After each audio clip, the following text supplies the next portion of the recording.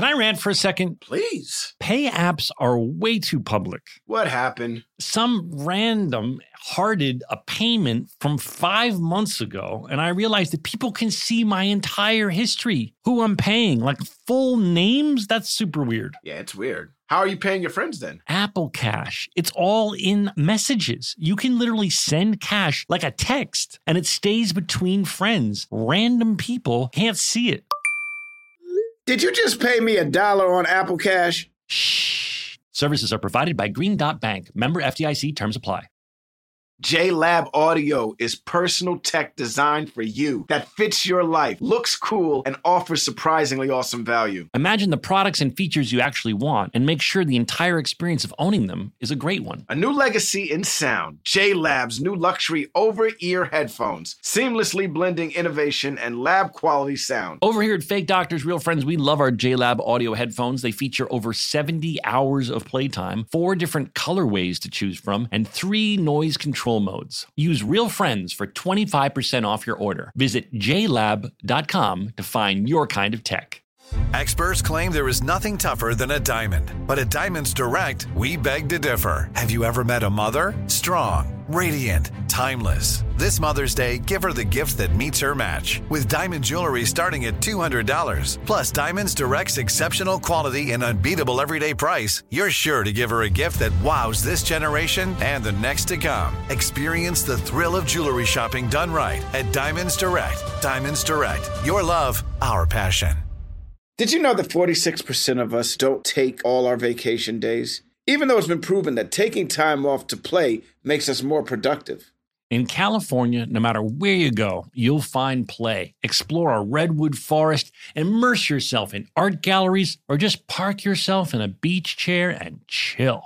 Play is everywhere in California, so take some well-deserved playtime off and discover why California is the ultimate playground at visitcalifornia.com. Hi, guys. What you trying to get into? What day is soon? What you trying to do?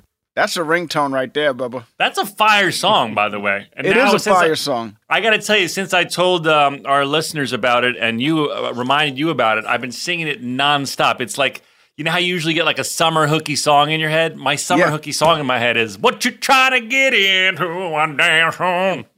That's amazing, because 20 years ago, your summer song was, turn me inside out so I can speak.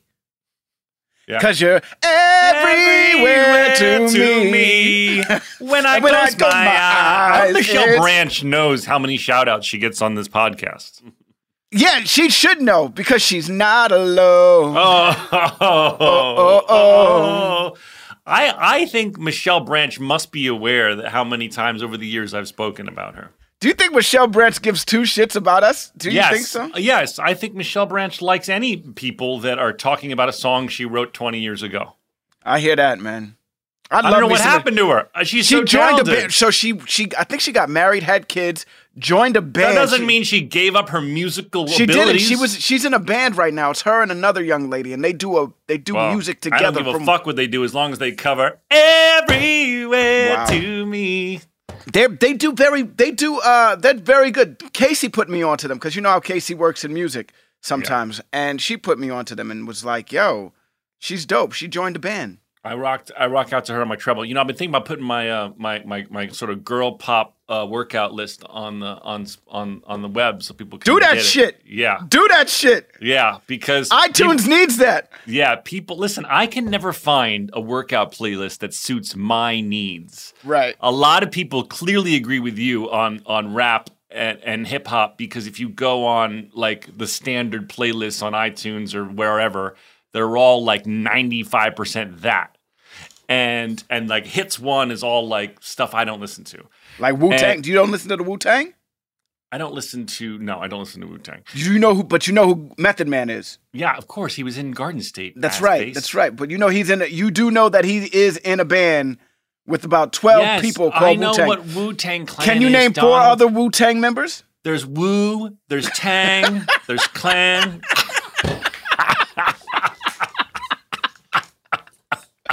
I'm going to say some names, and you're going to be like, "Oh yeah, I've heard of them." Of course, Old Dirty Bastard. Of course, I've heard of him. He died, right? Yes, he did. Okay. The RZA. Yeah, I've heard him. I can picture him. Dude, the RZA, we you hung out with him one night. Yeah, and you spell it RZA. I know that. Yeah, we hung out at Chateau. He came through and kicked it with us that night. We were hanging. You're not supposed to talk about Chateau on this, actually, so let me take that back. Why? Well, you know what happens at the Chateau is supposed to stay at the Chateau, right? Yeah, you can't be dropping Chateau things. I hung out with Drake at the Chateau once. You see, look at you, spilling the beans. Okay, go ahead. Who else? RZA, ODB, Bastard, right? Method Man, Ghostface Killah. Yeah, I've heard of him. I can't picture his face. I can't picture You his God. Ghostface Killah. You God. I don't know You God. The Jizza. I don't know the Jizza. That's the genius. Okay. Inspector Deck. There you go. Wow, there's a big band. A lot of people in this band. A lot of people. Oh, yeah, it's a huge band. You really like their music a lot. Are you kidding me? I smoke on the mic like smoking Joe Frazier, the Hellraiser, raising hell with the flavor, terrorizing jams like troops in Pakistan, swinging through your town like your neighborhood Spider-Man. So, tick-tock, keep ticking. Come on now. You don't know nothing about the Wu-Tang? Okay, I have a question. METHOD, man. METHOD, man. Hey, you, get off my cloud. You don't know me and you don't know my style. You don't know this? No, I have a question though. When you have a big like rap supergroup like that, they all Hey, dirty, baby, I got your money. Don't you worry. I said, hey. I know that song. Yeah, that's what I'm wait, saying. Before you go into another song, I have a question. Do they all take turns? Like, I'm gonna rap now. All right, now you're up. You rap now. That kind of thing. Like they take turns. Well, some of them have like a connection. So you remember Run DMC growing up, right? Yes. The Adidas. My Adidas, right. Those two had a connection. So when they rapped, they could, when they rhymed, they could bounce off of each other. Mm-hmm. Some people, it's like you and I, how we have good chemistry.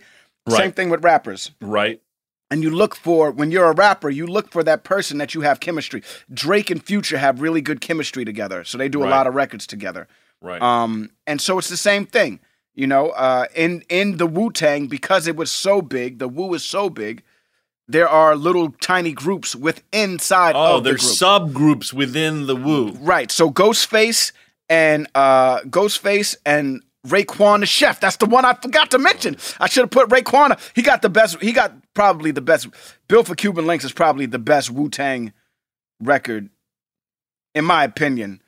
It's got so many good songs on it. Anyway, Ghostface and Raekwon do very well together, and on record they bounce off of each other very well. Okay. So they're now, who's your favorite? If you had to pick one member of the Wu-Tang Clan that's like your favorite rapper in the group, the Jizza, the Genius. Okay, I like him a lot. I liked ODB a lot. I like Method Man. I like all of Wu, to be honest. Are they still like Ghostface got some of the best songs I've ever heard in my life. When the world's normal, do they still tour? I hope so. It's a lot of egos, man. It's a lot of them, man. How do you do that?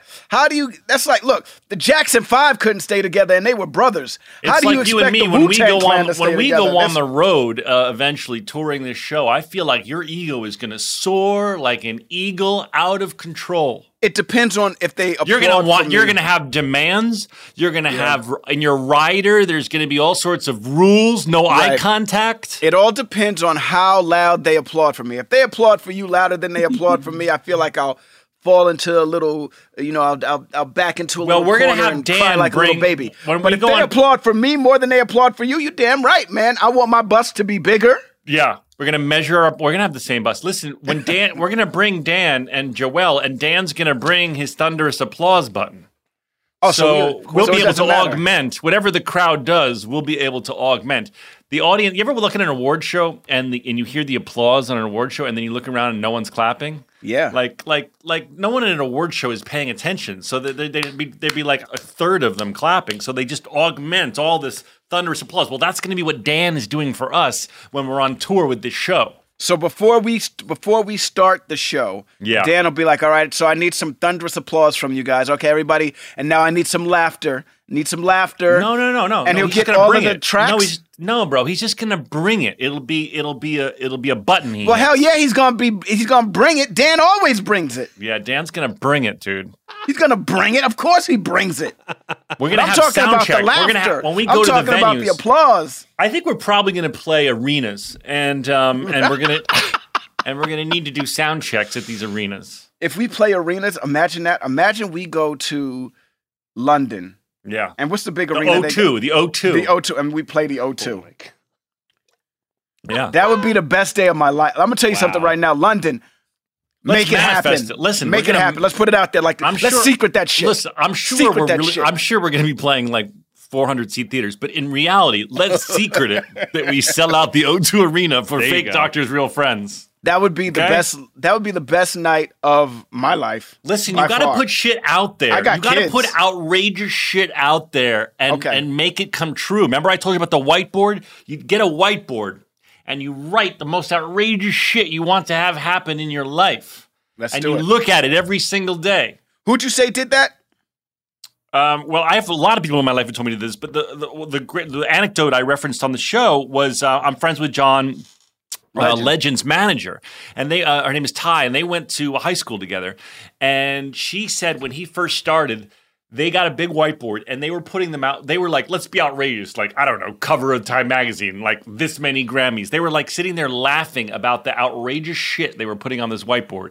And she turned to me and she said, every single thing on that whiteboard happened.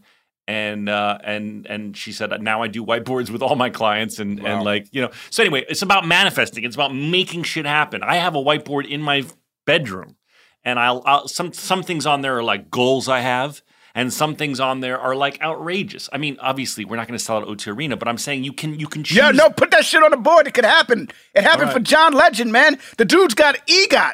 He got the EGOT. Let's make it happen, dude. Well, maybe we'd have to bring John Legend if it was like if we opened for John Legend. Let's do it. Let's call John Legend. Yeah, man. Listen, the guy's got an EGOT. Okay, so put your EGOT on your board. I believe in it because you look at the board every day, and even in your subconscious brain. Your mind is going, I'm going to find a way to work on that today. I'm going to make that call I'm afraid to make. I'm going to, you know, for some people it's fitness. They're like, you know what? I just looked at that whiteboard and I got to get on the treadmill today. I promised myself. That's what's up. You know? Dude. I like this. I'm gonna put the whiteboard in my bedroom. Get a I'm gonna whiteboard. share it with Casey, and I'm gonna be like, baby, let's put the most outrageous things on this board. I'm telling you, listeners, this is Brene Brown, very popular. This is our Brene Brown moment. This is our self-help motivational moment on Fake Doctors Real Friends. You can make anything happen. Okay, dude, I love this. Yes. I love this. I love you. I love that we did this together, the four of us, and our listeners. Yeah, let's make that shit happen. Let's do it. What are you wearing? What's this? I have a sweatshirt on today because my is wife that one of those Bieber things. No, it's Mickey Mouse. You know, my 40-something crisis is being managed by just getting lots of tattoos. Nice, good for you, man. I was always afraid to get tattoos because my father hated them, and when my sister died, I got her name in Hebrew on my arm, and my father kind of like was okay with that because it was meaningful and it was Hebrew, and then. When he passed away, like I realized that so much, even though I was in my 40s, I still was so nervous about what my father would think. Right. And then I was like, all right, it's time to fucking tattoo the shit out of myself. Right on. So you're going to have a sleeve soon? Well, I don't know about a sleeve, but where do you want your face when I get it? I was thinking my left areola. I was thinking your face for sure. I mean, your What face. if I did you on my pectoralis major and then, listen, and then your mouth was open, but then in your mouth was my left areola? That's weird. That's weird. I prefer you just got my face on your face. Like you took my face and tattooed it on your face. We just had a whole episode about this now. No, I didn't say on his whole face, like my face on his cheek. Yeah, Hold on now. Wait a second. Wait a second. Joelle, it doesn't qualify as blackface if I get Donald's face on my face. Tattooed all over your face. Hold like. Can you imagine? All you can think of is him painting my face on his face. I viewed a face-off text, but like in a tattoo format. Right. No, it would be an outline. Joelle, it would be an outline. Joelle's like now managing all of our blackface issues. She's like, guys, sounding like that might be blackface. Hey, guys, I got to chime in here. That sounds like it might be blackface. No, Joelle, it would be an outline. It wouldn't be like colored in. It would be an outline of Donald's face. Well, I would just want it on your cheek or on your forehead. You know what I mean? By the way, the guy who tattoos me told me that we were talking about all these young kids that are getting tattoos on their face and how ridiculous it is. And he said that he's really surprised that any of these artists are doing it because there's sort of this unwritten code amongst tattoo artists that you would never put a tattoo on a young person's face. Right. And because for obvious reasons. And he said, and now that there's this a fad of it happening, he thinks that they're all just doing it for Instagram fame because these kids are often, famous people. And they're doing it saying, fuck it, I'm going to get my 15 minutes of fame. But, have you seen these young people that are all tattooing the shit out of their faces? Dude, you might not be able to get the money later. You know what I mean? Get the money now if you can. That's the YOLO, man. You only live once. So you would tattoo a child's face, Donald? First of all, I am not a tattoo artist, so I'll never have to put myself in this situation. Well, you just told these guys to YOLO and tattoo someone's face. I'm saying the reasoning behind it is this. Dude, you don't listen. If Scrubs didn't happen, you don't know what you would have done to make ends meet if you're acting and directing stuff. You know what I mean? You could have gone into a business that you might not be proud of. You might be an Instagram model right now with your ass in the air and a thong. I know. Talking about more followers. I love how these girls, the Instagram influencer people, they took like a little time off for COVID and the Black Lives Matter movement, and now they're all back, fucking tushes in the air, selling tea.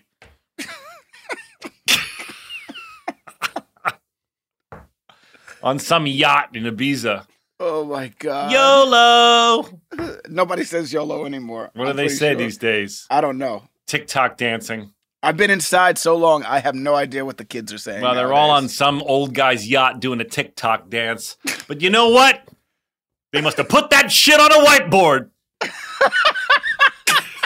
Imagine that was on the whiteboard. Imagine that's the whiteboard. What do you want to be? That's their fucking whiteboard. I want to be on a yacht, having somebody pay for it, making that Instagram money. That's what's up. That's what's up. Hey, there it is. Go for yours. Listen, that's what I say to everybody and anybody out there who has dreams and they want fame. As long as you don't disrespect nobody or hurt nobody, go for yours, man. Yeah, but if you can, try and go for something that contributes to society in some meaningful way. Sure, you can find yourself later on. Everybody has something to say.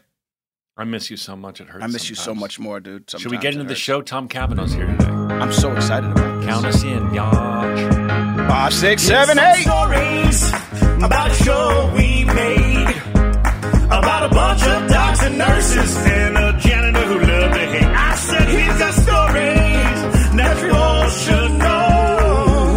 So gather round to hear our Scrubs Rewatch show with Zach and Donald. What a show. What a show we have today, Donald. It's a really good episode, and the hilarious Tom Cavanaugh's here. We have so much to say. Let's just get in. Dan, allow him into the room. Here he comes. I haven't seen him in years. Tom Cavanaugh! Oh, thunderous applause, Dan. Thunderous applause. Look at how handsome he is. Hey. It's like looking in the hair mirror. Grow in. Look at him, man. Like looking in the mirror. That's pandemic. You got the pandemic face going on, huh? Wow, you did get more handsome with age, Tom Cavanaugh. And I can say that because people think we look alike. This is true. I can say likewise, my friend. Look at you guys. My goodness How are gracious. you, brother? Oh, I'm so good. So good to see your faces. Holy It's Hannah. good to see your suit. Are you living in Canada or do you live in the U.S. still? Well, I live in New York, but I film a show in Canada. And when the pandemic hit, I stuck it up north. Hi, Okay. Joelle. I'm Tom, by the way. Hi, Tom. How are you? Nice to meet you in person. That's I listen to you guys, so I sort of am familiar with the. Do you know I watch your show, right? You know I watch your show. I love don't The know that, but Flash. I know you have like 27 children, so I figure maybe in there in that demo somewhere. No, but Tom, he's not watching it for his kids. He's watching it for I'm watching himself. it for me. I love The Flash, dude. Are you kidding me? That's tremendous. Got a dynamite cast. Great stories. Donald is your target demo, Tom. He watches all of this stuff. What I don't understand is- the CW is a bunch of teenage How kids does and Wells? Donald. Listen, man. Are you Listen, finding? man. Is this the only Listen, Wells man. now? Listen, man. Is this the only Wells now? Are you the only Wells? Is this the final Wells? Because the multiverse, the crisis happened and everything happened. And there's only like 5 Earths now in the whole Arrowverse, and now Supergirl lives on Earth 1 with you guys, and I don't know, man.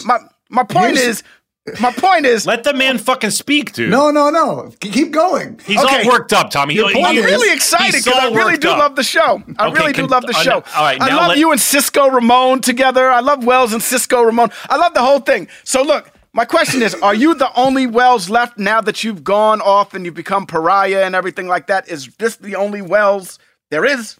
Here's what's ridiculous about doing a show, a superhero comic show. I run into people like you, and I'm so inferior with my knowledge. I'm like, you know more than me. And I'm not exaggerating. I'm not trying to play dumb. I'm like, I understand by listening to you that you have a better grasp of the whole thing than I do. I feel like, as you guys know, when you do a long running television show, if there needs to be another Wells, there can be another Wells. That's what's up.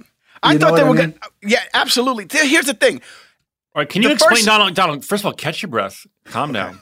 Okay, you're embarrassing us in front of our guest. Listen, man, this is exactly what I did to George Lucas, man. This is exactly what I did to George Lucas. He gets too high. By the way, when this show's over, he's going to take a nap because he's going to get woozy. He gets very amped up, and then he gets woozy. This is to all the fans out there who are wondering how I geek out when I meet or talk to people that do something that I'm like, holy shit about. Yeah. This is it right here. I can't breathe right now. I know. I'm sweating. I know I have a sweatshirt on, but I'm sweating under here. All right, but calm down. Now, for those of you who don't know, Tom is on The Flash, and as I understand it, with these CW superhero shows, you bounce around to the other shows in the same universe, right? And That's correct. They're all under the Greg Berlanti umbrella, I'm guessing? Yes, the golden boy of Hollywood that used to be Bill Lawrence is now Greg Berlanti, and he has 400 shows on the air. Yeah, he's an empire. By the way, my very first job, Tom Calvin, first lead in a movie was Broken Hearts Club, Greg Berlanti's first movie. Goodness. That's tremendous. And we went to Northwestern together, and he's like has the most shows on television of anybody. You and I, when we were talking about doing your podcast, the text that came up right next to that text the last time we talked. Yeah, can I read a text that you? As long as it's not like you up. It's quite. What are you wearing? It's quite solid. Yeah, it's like 4 a.m. and I'm hammered. You up? No, it's what are you wearing? It's solid comedy. It's you say, tell Berlanti I want to do a cameo as Reverse Flash's brother. I say, done. You say, totally unbilled, though, a surprise, but I'll need special powers. I say, make a list, power list. Nothing with heavy hammers, that shit is boring. You say, laser eyes, please. I say, those are free. That sounds great. So, I feel like it's a miss. Why did that never fucking happen? I know. But I feel like now that we've done this, and I know that Donald wants to be on board, I feel like now it's just now you're forcing his hand because you're putting it out to the public, and he has to hire you. We were talking about whiteboards and manifesting your destiny onto whiteboards. Yes. This is on my whiteboard. I'm putting it out there right now. Right. I want to call Berlanti, and I had to call him about something else, but I want to call Berlanti and say, listen, Tom said I could be on the show. Yeah, because I have that kind of pull. Yeah, sure. I spoke to Tom Cavanaugh, and he says, and he'll be like, "Hang on a second, Tom." Yeah, he's got so many shows. He's like, Tom. Yeah, he's like, no, I know who he is. Hang on a second. And then he calls to his secretary. Do we still do Flash? Yeah, okay, we do. Yeah.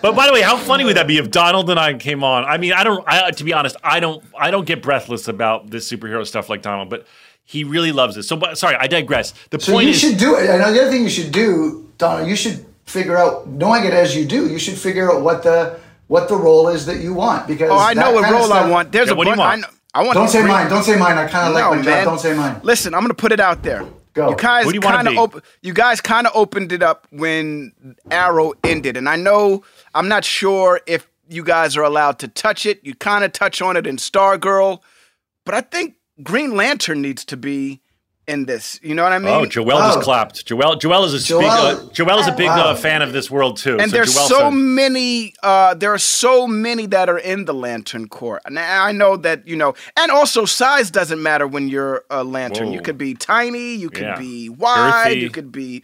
You're right.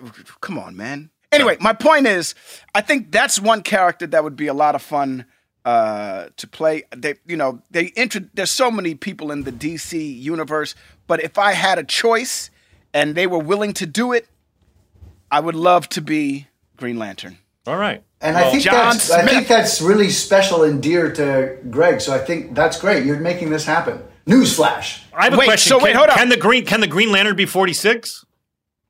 He can be anything. Dude, Look at me.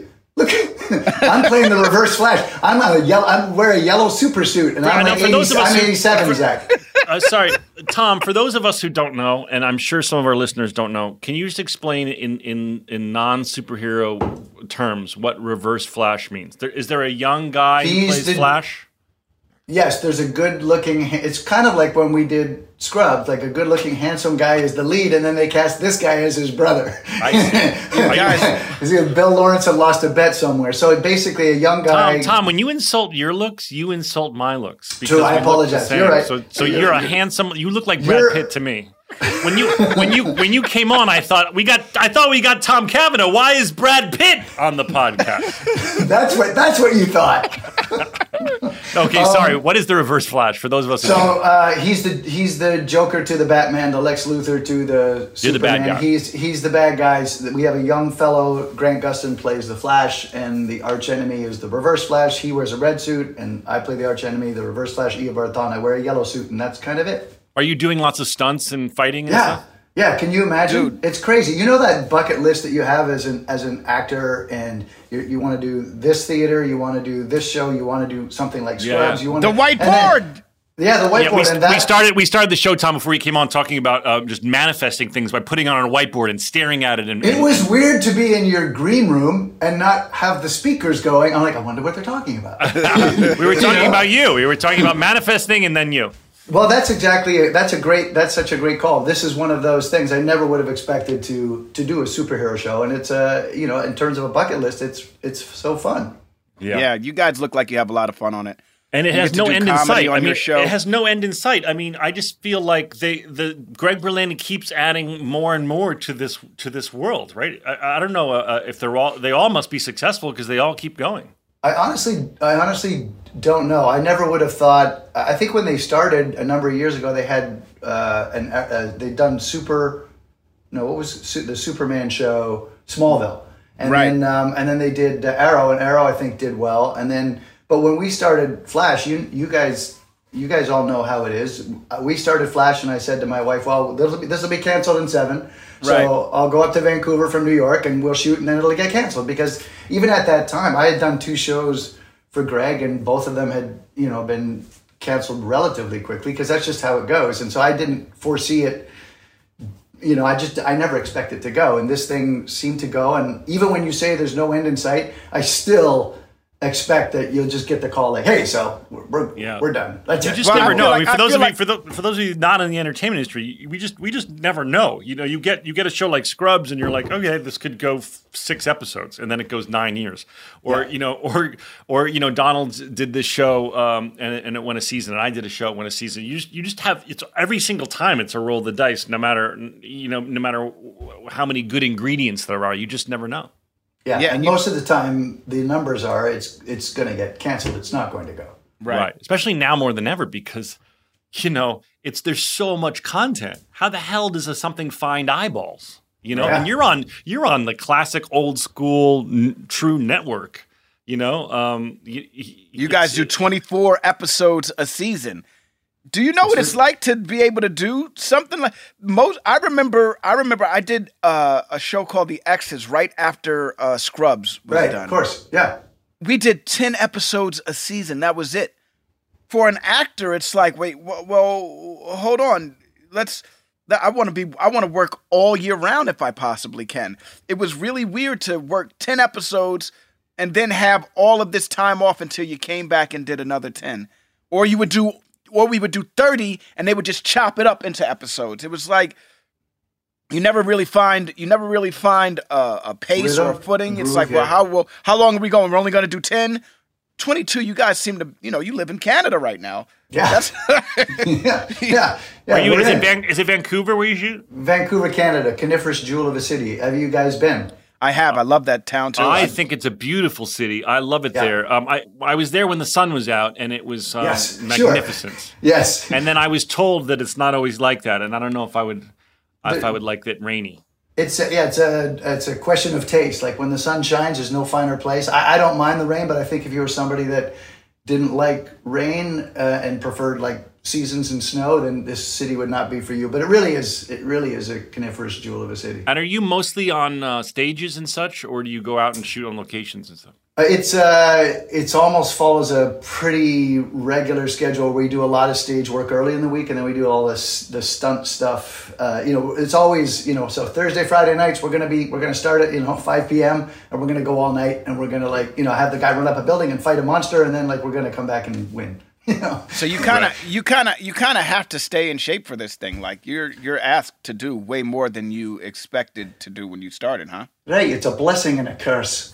Because the other thing is too, is as you guys know too, like, I mean, I'm older than you guys, but there's a thing where when you were a young actor, you could be vain, but you wouldn't really matter because you're probably going to look fine, and then you get a little bit older, and then the people you're acting with, your co-actors, are 28, 29.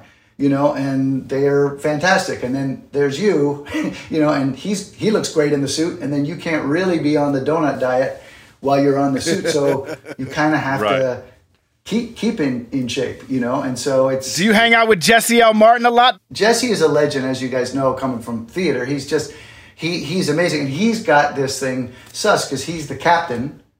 He can wear a hat and an overcoat. He doesn't have to worry too much about, he's just like, he's kind of like, he basically is the beating heart, runs the show, the center of, reason. And, he's got a great job and appreciates it. So, Tom, when the show Ed, I want to talk about that. When it came out, I was an unemployed actor, and my mom called me, very, very concerned that I had gotten a lead in a TV show and not told her because she didn't understand why I was on billboards all over the country. And is that true? It is. I mean, it's the truth. No, it is. I mean, she obviously sussed that it was not me, but she was like, there is a young man who's on every billboard in town, and he looks a lot like you. And I remember thinking, oh, yeah, Mom, that's not me. Yeah, I'm still trying to get some auditions going. And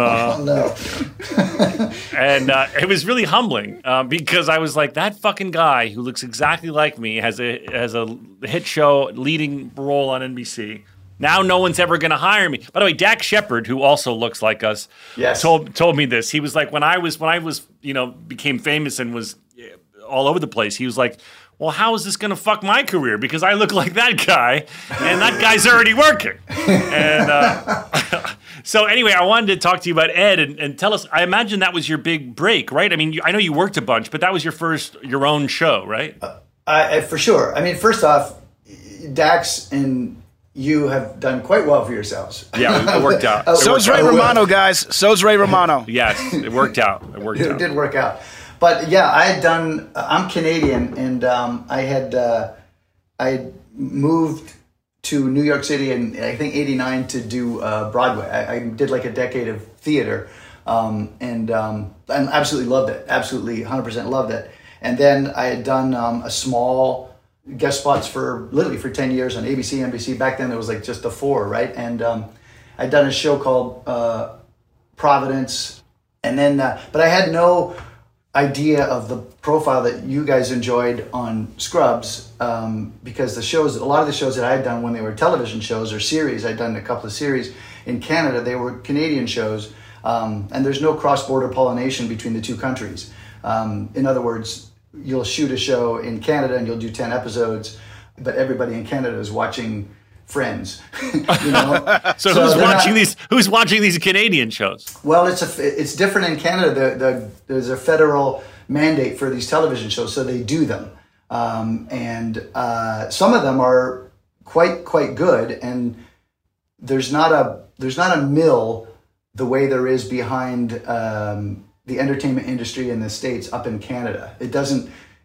Part of the ethos of the country is like, well, let's not get too big for ourselves then, and so, and in the States, it's very much the opposite. Like, let's see how we can build up and how big we can get. And why that ethos is good is that, you if you're working as an actor, you're working largely because you love it, because a lot of the attention, at least back then, now it's different because everything can be found. But back then, you know, you were doing the same stuff we would do on Scrubs, that you'd come to set and there's all the, you know, the crew and there's the people and it's great and you love it, and then you leave set and it's still the exact same experience. It's just that you're not going to Radio City Music Hall and doing the upfronts. Right. You know what I mean? Right. So, but it's nice in a strange way because you understand that, oh, this is what I love to do. And by the time I got Ed, like, you know, 15 years later, I was aware enough that it's still the same experience. And so even though suddenly, like you say, there was like billboards plastered all over the place, I was readily aware that, you know, that was all, that can get ripped away and it's semi-superficial. And so I think that was a nice little, I don't know what it would be like to have your face plastered all over the place when you're in your mid-20s. I think it would be a tough fight. Well, we unfortunately didn't get a big billboard buy. Right. I don't know why the NBC didn't go. They certainly went all in. Whoever made the billboard decision for Ed went all in. And by the time Scrubs came on, they were like, "Dude, remember a few years ago we shot our billboard budget on Ed. We have no billboard money for Scrubs." I'm so sorry about that, because that's why you guys didn't get that big billboard. What was funny is, like, I remember when Scrubs started, just how much of a splash it made. I'm sure you can remember, and it's not lost on you, how like big a deal that was. Like, that show was so important, it seemed at the time. It was bizarre for us because also, you know, we compare it to now, you know, the amount of people watching a single TV show just doesn't happen anymore, especially live. Or really even at all, but let alone live when it's airing. So it was a completely different era. The amount of people that would watch At our worst, TV shows now, if they got our worst numbers, right? Yes, they would be considered hit shows. Yeah, you know what I mean? Yeah.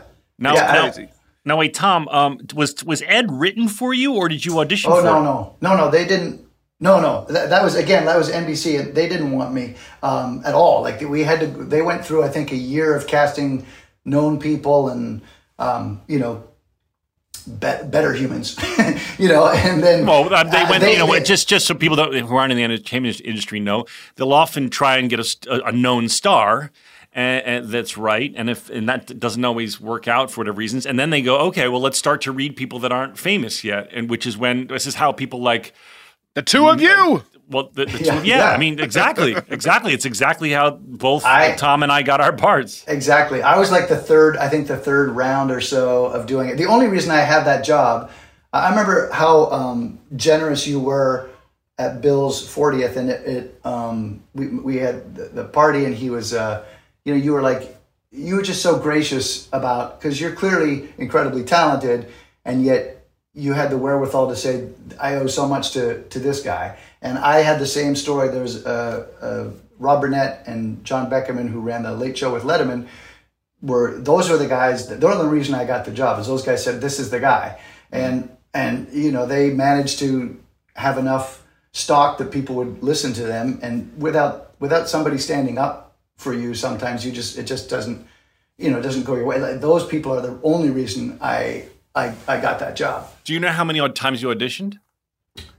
I know I auditioned once in Los Angeles, and you know how it is when you're like, oh, that went well. You feel good about it. Yeah. But I was also like, okay, it was pilot season, and it was like one read during the day, but it felt good. And then they called me to have the sessions that they do. They have a studio session and a network session, and it was like, and this is, I hope this isn't boring. I don't mean to talk about my thing. But we went and we had to do it. It was at CBS at the time, by the way. I don't know if you guys know that show. That was CBS, not NBC. And CBS ultimately didn't think.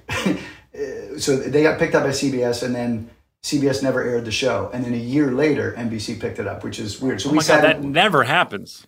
It never happens. Every time you make a pilot, it's always such a bizarre thing. Both when I've been in them or when I've directed them, they put so much money in, they put so much work in, and then a network chooses what they choose.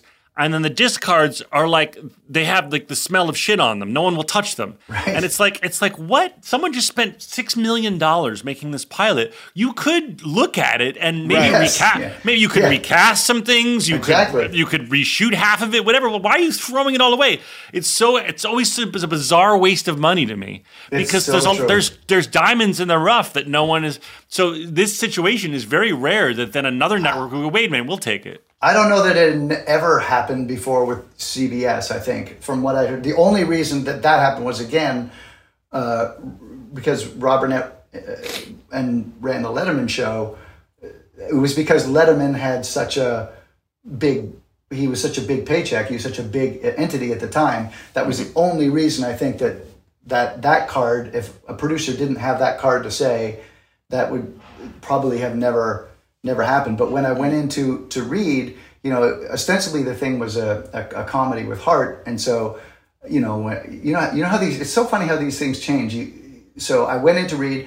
I was solid and funny in the room and made them laugh, and then normally, okay, the job is yours. This is at the network read, but then there's 25 people in the room, and somebody starts going, but what about this? I don't like this about him. And then that sort of, you see how that happens. And next thing you know, you had it and then you don't have it. Right. And I remember Rob and John came out, and Rob he had this real serious face, and he's like, look, so they don't know if you can do straight drama. So, and even though it was a comedic scene about a guy finding out that his wife is sleeping with a mailman, and they're like, you just need to do that scene again and throw out all the comedy and play it like a Shakespeare tragedy. Wow. So I was like, okay. Oh my God. And I went in and did that, and just completely straight as possible. And they were like, oh, okay, he can do that too. It's so amazing. You got the exact same speech I got, pretty much. Really? You fucked up. Yeah, pretty much. When I auditioned no, they weren't for saying Scrubs, he fucked up. Donald legit fucked up. They didn't say he fucked up. They said I didn't fuck up. When I auditioned for Scrubs, I got real big in the audition because it was a comedic scene, and I got real big and animated. And Bill had to come out and be like, dude, tone that shit down. Pretty much. Yeah. Because it's funny, as you know, like, I think sometimes an executive hears another executive speak and goes, I better weigh in as well. Right. And so suddenly they're like, he's big. Yeah, he's too big. Yeah, he's too big. Suddenly it becomes this big thing, and you're like, oh no. If actors who have yet to be in one of these rooms only knew how, oh my gosh, the tightrope you're walking to try and get a fucking role.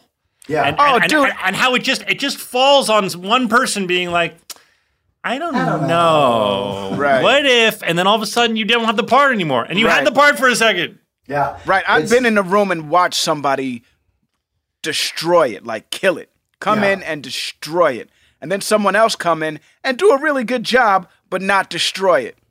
And I saw, well, the first person, obviously, and one person in the room was like, well, you know what? Mm-hmm. I'm not sure they actually look like the part. You know what? You're right. They don't necessarily look like the part. And all of this doubt happened, and the person that crushed it did not get the role, and the person that just did good got the role because there was. I'm getting tense just listening to this. It's crazy, dude. Yeah. It's crazy. I was once working on something, and this girl came in, and she was young. She was like a young Jennifer Garner type. She was really pretty. She was early 20s and super expressive and funny, and I thought that she should get the part. Another girl came in, very, very funny. Well, he could have done it too, but I preferred the first girl. I thought she was better. One of the executives goes, regarding the first girl, the young Jennifer Garner type, she goes, she's very expressive. Should we worry about her wrinkling early? Oh, wow. Now, mind you, this is like a early 20-something-year-old girl. And she's very pretty. And not only is that the most ludicrous thing you can ever imagine another human being saying, but in your mind, the show is going to go so many years that her wrinkles that come from her being expressive are going to be a problem. I mean, it was the most ludicrous thing I've ever heard in my whole life. It's appalling. It's appalling. The other part of it is actors can act, and so I don't know how many times like you've done a thing and then like, the feedback is, we wanted it a little bigger. It's like, say that shit. Yeah. Say that shit. Why did you let me do the whole audition? Listen, man, why did you let me do the whole audition that big then if that's the case? Somebody in the room could have said, hey, you know what? I love your choice. You could be diplomatic about it. I loved your choice. Listen, can you tone it down a little bit this time? Right. You know what I mean? That never happens anymore. Dude, I do remember, though, back in the day when I was going out for auditions and it would be like somebody who was from the urban or from the streets and stuff like that, and you'd get the, can you spice it up a little, Donald? Oh, really? Can you add a little something to it? Can you put a little sauce on that? No, for us, Donald? How would they say it? Like, what's the worst way someone would say it? Can you spice it up a little bit? Spice it up a little. And you'd be like, what? I had a producer say to me once about a script. She goes, she was this old lady. She goes, you could go black with it. And I go, okay, yeah, that's there's no reason. She goes, they're doing their thing. She did that gesture. You guys can't see the gesture. I mean, she sort of rocked back and forth. She goes, they're doing their thing. It was one of the most awkward things I've ever witnessed in my life. I go, okay, so you want them to do their thing. I got it.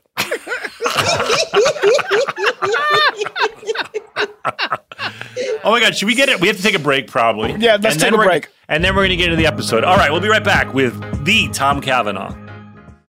Can I rant for a second? Please. Pay apps are way too public. What happened? Some random hearted a payment from 5 months ago, and I realized that people can see my entire history, who I'm paying, like full names. That's super weird. Yeah, it's weird. How are you paying your friends then? Apple Cash. It's all in messages. You can literally send cash like a text, and it stays between friends. Random people can't see it. Did you just pay me $1 on Apple Cash? Shh. Services are provided by Green Dot Bank. Member FDIC. Terms apply. This show is sponsored by BetterHelp. You know that feeling when you just have something you need to get off your chest? It's like a rain cloud following you around in your life. People all carry around different stressors, big and small. Everyone has stress, but we all handle it differently. When you keep your emotions bottled up, it can start to affect you negatively. Therapy is a safe space to get things off your chest and to figure out how to work through whatever's weighing you down. We talk all the time about how much therapy has benefited us. Therapy isn't just for those who have experienced a major life trauma. Therapy can help everyone with daily challenges with friends, family, and other relationships. If you're thinking of starting therapy, you should start with BetterHelp. It's entirely online, designed to be convenient, flexible, and suited to your schedule. Just fill out a brief questionnaire to get matched with a licensed therapist and switch therapists anytime for no additional charge. Get it off your chest with BetterHelp. Visit BetterHelp.com/realfriends today to get 10% off your first month. That's BetterHelp, HELP.com/realfriends. Hey listeners, it's been over a year since my family switched to our first Helix sleep mattress. And let me tell you, we've never slept better at my house. If you're still sleeping on an old school spring mattress, you're not getting your best night's sleep. The Helix lineup offers 20 unique mattresses, including their award-winning Luxe and Ultra Premium Elite collections. So how will you know which Helix mattress works best for you and your body? Take the Helix Sleep Quiz and find your perfect mattress in under 2 minutes. And your personalized mattress is shipped straight to your door, free of charge. Helix knows there's no better way to test out a new mattress than by sleeping on it in your own home. That's why they offer a 100-night trial and a 10 to 15-year warranty to try out your new Helix mattress, depending on the model. Don't want to take my word for it? Helix has been awarded the #1 mattress picked by GQ and Wired Magazine. Helix is offering up to 30% off all mattress orders and 2 free pillows for our listeners. Go to helixsleep.com/realfriends. That's helixsleep.com/realfriends. This is their best offer yet, and it won't last long. With Helix, better sleep starts now. Tecovas are one of my favorite boot brands. They're bringing a fresh perspective to heritage boot making. So they've carried forward all the time-honored traditions and quality you find in a great pair of cowboy boots. But they've made some innovations in comfort, style, and service. These boots are Austin designed, Texas tested, and handmade down in the boot-making capital of the world, Leon, Mexico. Whenever I slip on my Tecovas boots, I feel the cowboy magic, Donald. They're tough enough for getting dirty, but classic and stylish enough for a night out on the town. If you ever wonder if you can pull off cowboy boots, you should pull on a pair of Tecovas. You'll see. They'll become your new favorite footwear. Cowboys knew what they were doing when they invented Western wear. If you can't make it into a store, Tecovas delivers the most premium quality and most comfortable Western goods right to your door. Visit Tecovas.com. That's TECOVAS.com and point your toes west. As a special opportunity for our listeners, Tecovas has said they will throw in one of their best-selling trucker hats or ball caps for free into any minimum purchase of $100 on Tecovas.com. Just use code REALFRIENDS at checkout. That's REALFRIENDS. It's about a $30 value, and they sell fast, so there are always new styles and looks. Again, for a limited time, just enter code REALFRIENDS at checkout to add a free logo hat to your order as a one-time gift from Tecovas. Only at Tecovas.com.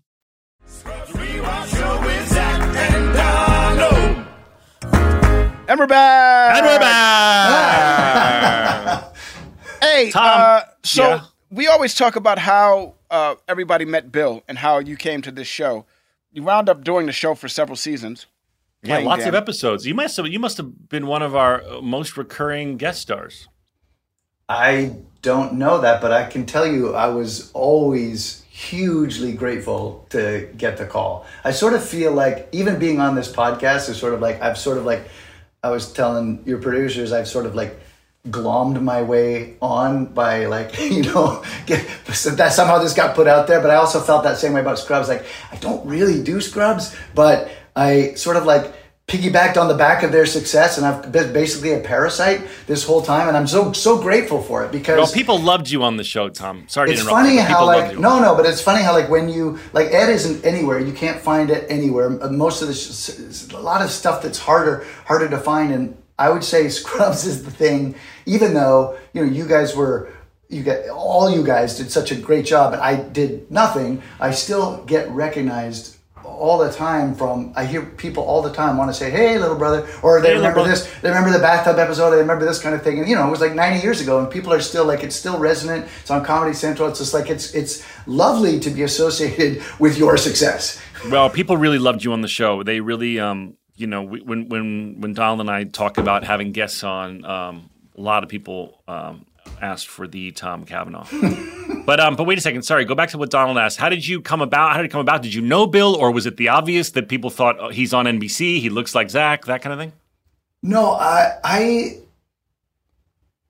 think I had been friendly with Bill, and we weren't friends before. We sort of became friends throughout, but we had had spoken and gotten along. And he and his wife had always been like quite friendly and generous and stuff. And so I think it must have been him saying, "Oh, okay, I know Tom. I have a friendly relationship with him, and so this seems like a natural fit because of how we look." I think you run into people and you're like, "I would like to work with this person again." You know what I mean? That happens occasionally, and it almost never happens. I think all your intentions are always great, and yet you're still trying to have a job and survive, and so sometimes it's quite difficult.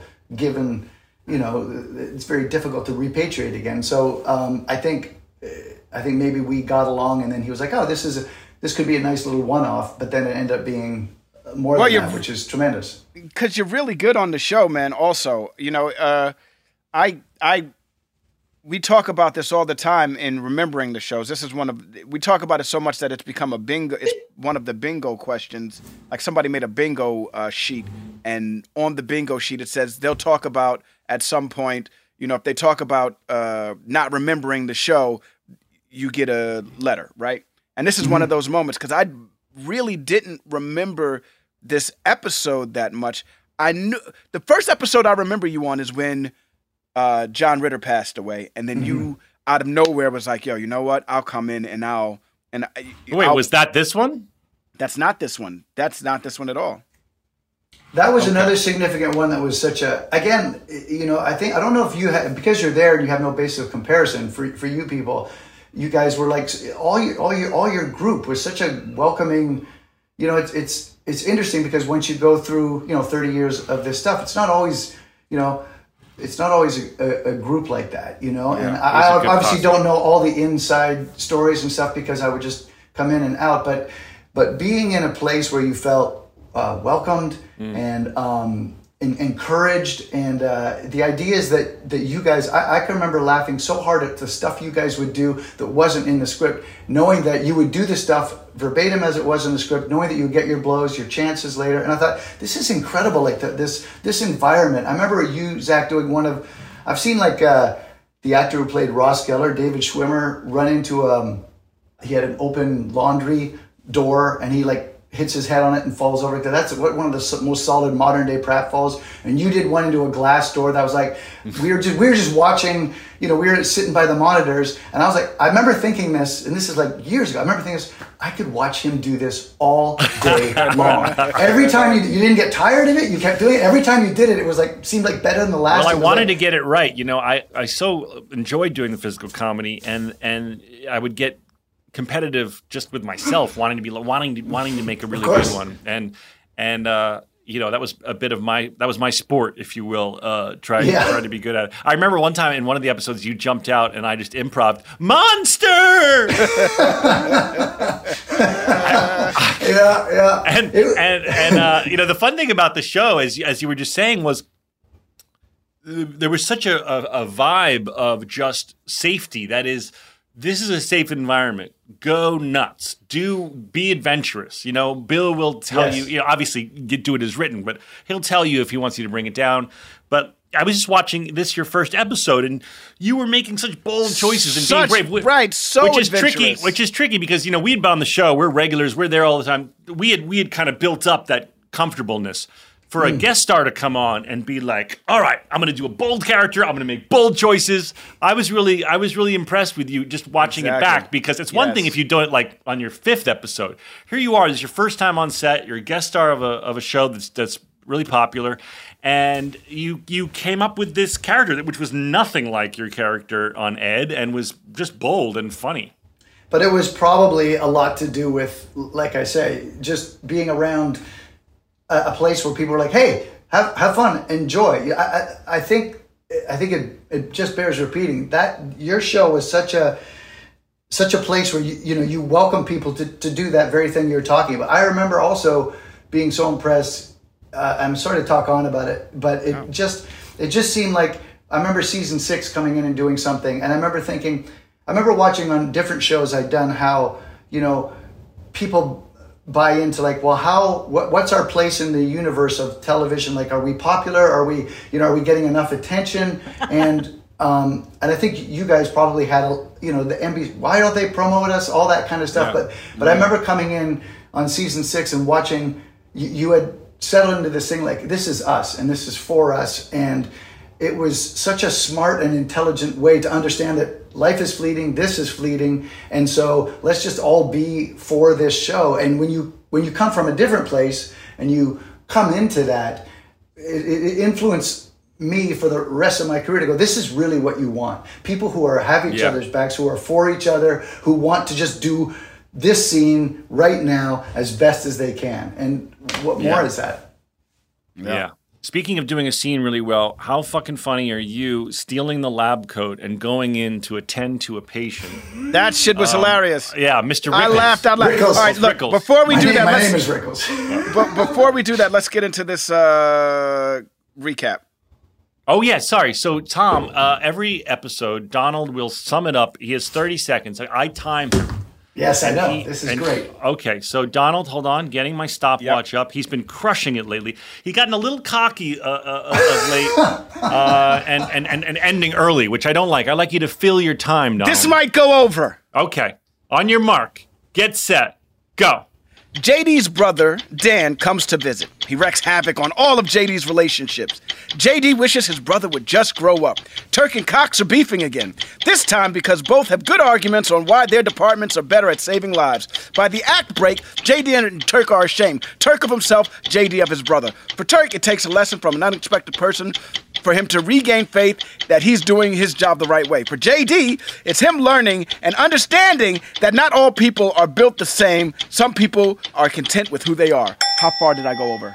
It's 36, but you had some fuck-ups, and I think the audience will forgive you. Jeez.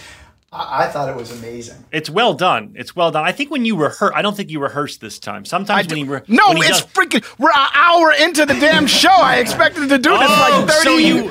40 minutes ago. We didn't know that Tom Cavanaugh was going to be so interesting. I didn't. Listen, I knew Tom was going to be this interesting. So you're I saying thought we were going to get into the show so earlier, what you're dude. saying is that you rehearsed right before we went on the air, and now you're rusty? And I was rusty. If you give me another chance, I bet it's better. No, I don't want to hear it again. See? Good job. You know what? Well, you know what? We'll have Dan speed it up a little bit. No, we can't do that. No, we no, have no, no, no, don't 36 seconds. Don't do that. 36. Don't do that. Well done, though. Well done, Anyway. Donald. Yes, well done. That's the episode to remind Tom. We did this as a service to people who want a brief reminder of what the episode was. Smart. Now, Tom comes to visit me. He's been driving a car across the country for $300, and he has no fear of Dr. Cox, which is just mind-boggling to me. And I'm squirming. I love that. I'm squirming as he meets Cox for the first time and is fucking with Dr. Cox. Yo, that would be the best day of my life if I went to my brother's job and he had a boss that was bullying him, and I could and I know that no matter what, he's gonna get bullied anyway. I'm gonna fuck some shit up then. How about this? Oh, word, you're gonna mess with my little brother? Now I'm gonna mess with you. Yeah. You know, I would on go the day, right at it. I think I remember on the day, Tom, even being nervous in real life that you were, because I was so, Johnny was Johnny, and we were versions of our characters, and we would just play that. Now you came in as an alpha fucking with him, and I think I recall even on the day being a little uncomfortable about it. You know what I think Johnny C didn't like it. And no, I'm sure he didn't. I'm sure he didn't. Because nobody in that hospital in the real world or in the world of the show fucked with him. Right. And he had gotten quite comfortable with that. And now here's someone who looks just like me fucking with him. Yeah. But that was great. And then, let's talk about that Rickles moment. That was pretty fucking funny. That shit was hilarious. I love the fact that the reason why it's going to happen is because he hears Bambi, and you're like, all right, I don't want you to call me Bambi for the rest of my life. I'll let you wear the lab coat. You can wear the lab coat. Wear the lab coat. Yeah. And he walks in, and he goes, and we find out just before he walks in that the guy's going to live, and that the surgery everything was a success. And the first thing Dan says is, it was touch and go for them. Yeah. And then he goes, we gotta look out for those little Rickles. And he goes, my name is Rickles. He's like, the little Rickles, the kids, their future. And then I go, okay, thank you. And you go, damn it, Bambi. Give me a second, Bambi. I'm busy. Tough to find a good nurse these days. It's so cruel. That shot was really funny by Michael Spiller when you turn around. I'm always a sucker for the quick turnaround. Yes, camera. of course. Like, hey, damn it, Bambi, give me a second. Yeah, no, exactly. Damn it, right. Bambi, I'm busy. Hilarious. Yes, good and stuff. now my nightmare would be my brother coming and flirting with someone that I had feelings for, and let alone also your friend. I mean, this is like always awkward when you have a friend that's like, I don't know if this guy's ever happened to you, where like you broke up with someone and then you see your friends starting to like poke around, and you're like, what the fuck? And I felt for JD as you and Sarah are walking down the hall and flirting, and she's just it's like cruel. laughing. It's awful. It's so fucking mean. It's awful. Yeah, and it's mean. By the way, it's mean on both parts. It's mean on. I mean, you guys have a brother. You guys, those two characters had a brother competition thing, obviously. But the fact that Elliot was so willing to just like dive in and be all like giggly, that was so cruel. Yeah, it was mean. It was like, he's so funny. And he's not really that funny, but he was just being kid. You're like, that's okay. You just, and then the idea that, wait, this is actually this is happening. Right. It is happening. You know, but I love the how he realizes it's happening out of nowhere. You turn day to night. Yeah. By flicking a switch. The fantasy. That was great. That was great. And then they start totally making out. Right. And then they pop back to reality. And then in reality, I yell, stop your stupid laughing. It makes you look like a whore. Right. And then you're like, kidding. Just the worst thing you could say. And then, The way I did it was like vomiting it up. Like I couldn't hold in the rage any longer. You spewed it out. Yeah. Stop your stupid laughing. It makes you look like a whore. Goodness gracious sakes alive. Great jump cut. Yeah. That must have been tricky to shoot. We must have done the first part and then come back at night. We did. Then we came back at night, and Sarah had this idea. We were both chewing gum to like spit the gum out, and then have all the 1, 2, 3, 4. Were you both chewing gum like throughout the whole scene, or did you both? Sometimes when you're an actor, you're going to make out with someone, you want to have fresh minty breath. Was it that? I think she added gum later on. Because it's one of two things. One is like you kiss the person, then they have the gum that you had in your mouth. Right. Not great. Or, pew, pew. And I think we realized we could double down on the comedy moment by spitting our gum out before the phew, phew. We used to have Banaka on set, not just for sure. If you had a I kissing, remember. You also had the things that melt in your mouth. Oh, like yeah. Those give you heartburn, though. They give me heartburn. Yeah, both Donald and I would have too many, and they would give us heartburn. But the old school aerosol spray Banaka, which is my favorite.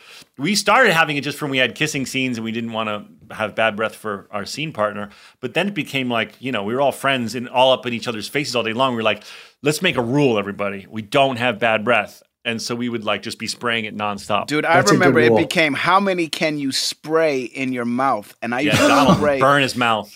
Oh, no. Like 10 under the tongue just for shits and giggles. And then eventually our boom operator Velcroed one to the boom.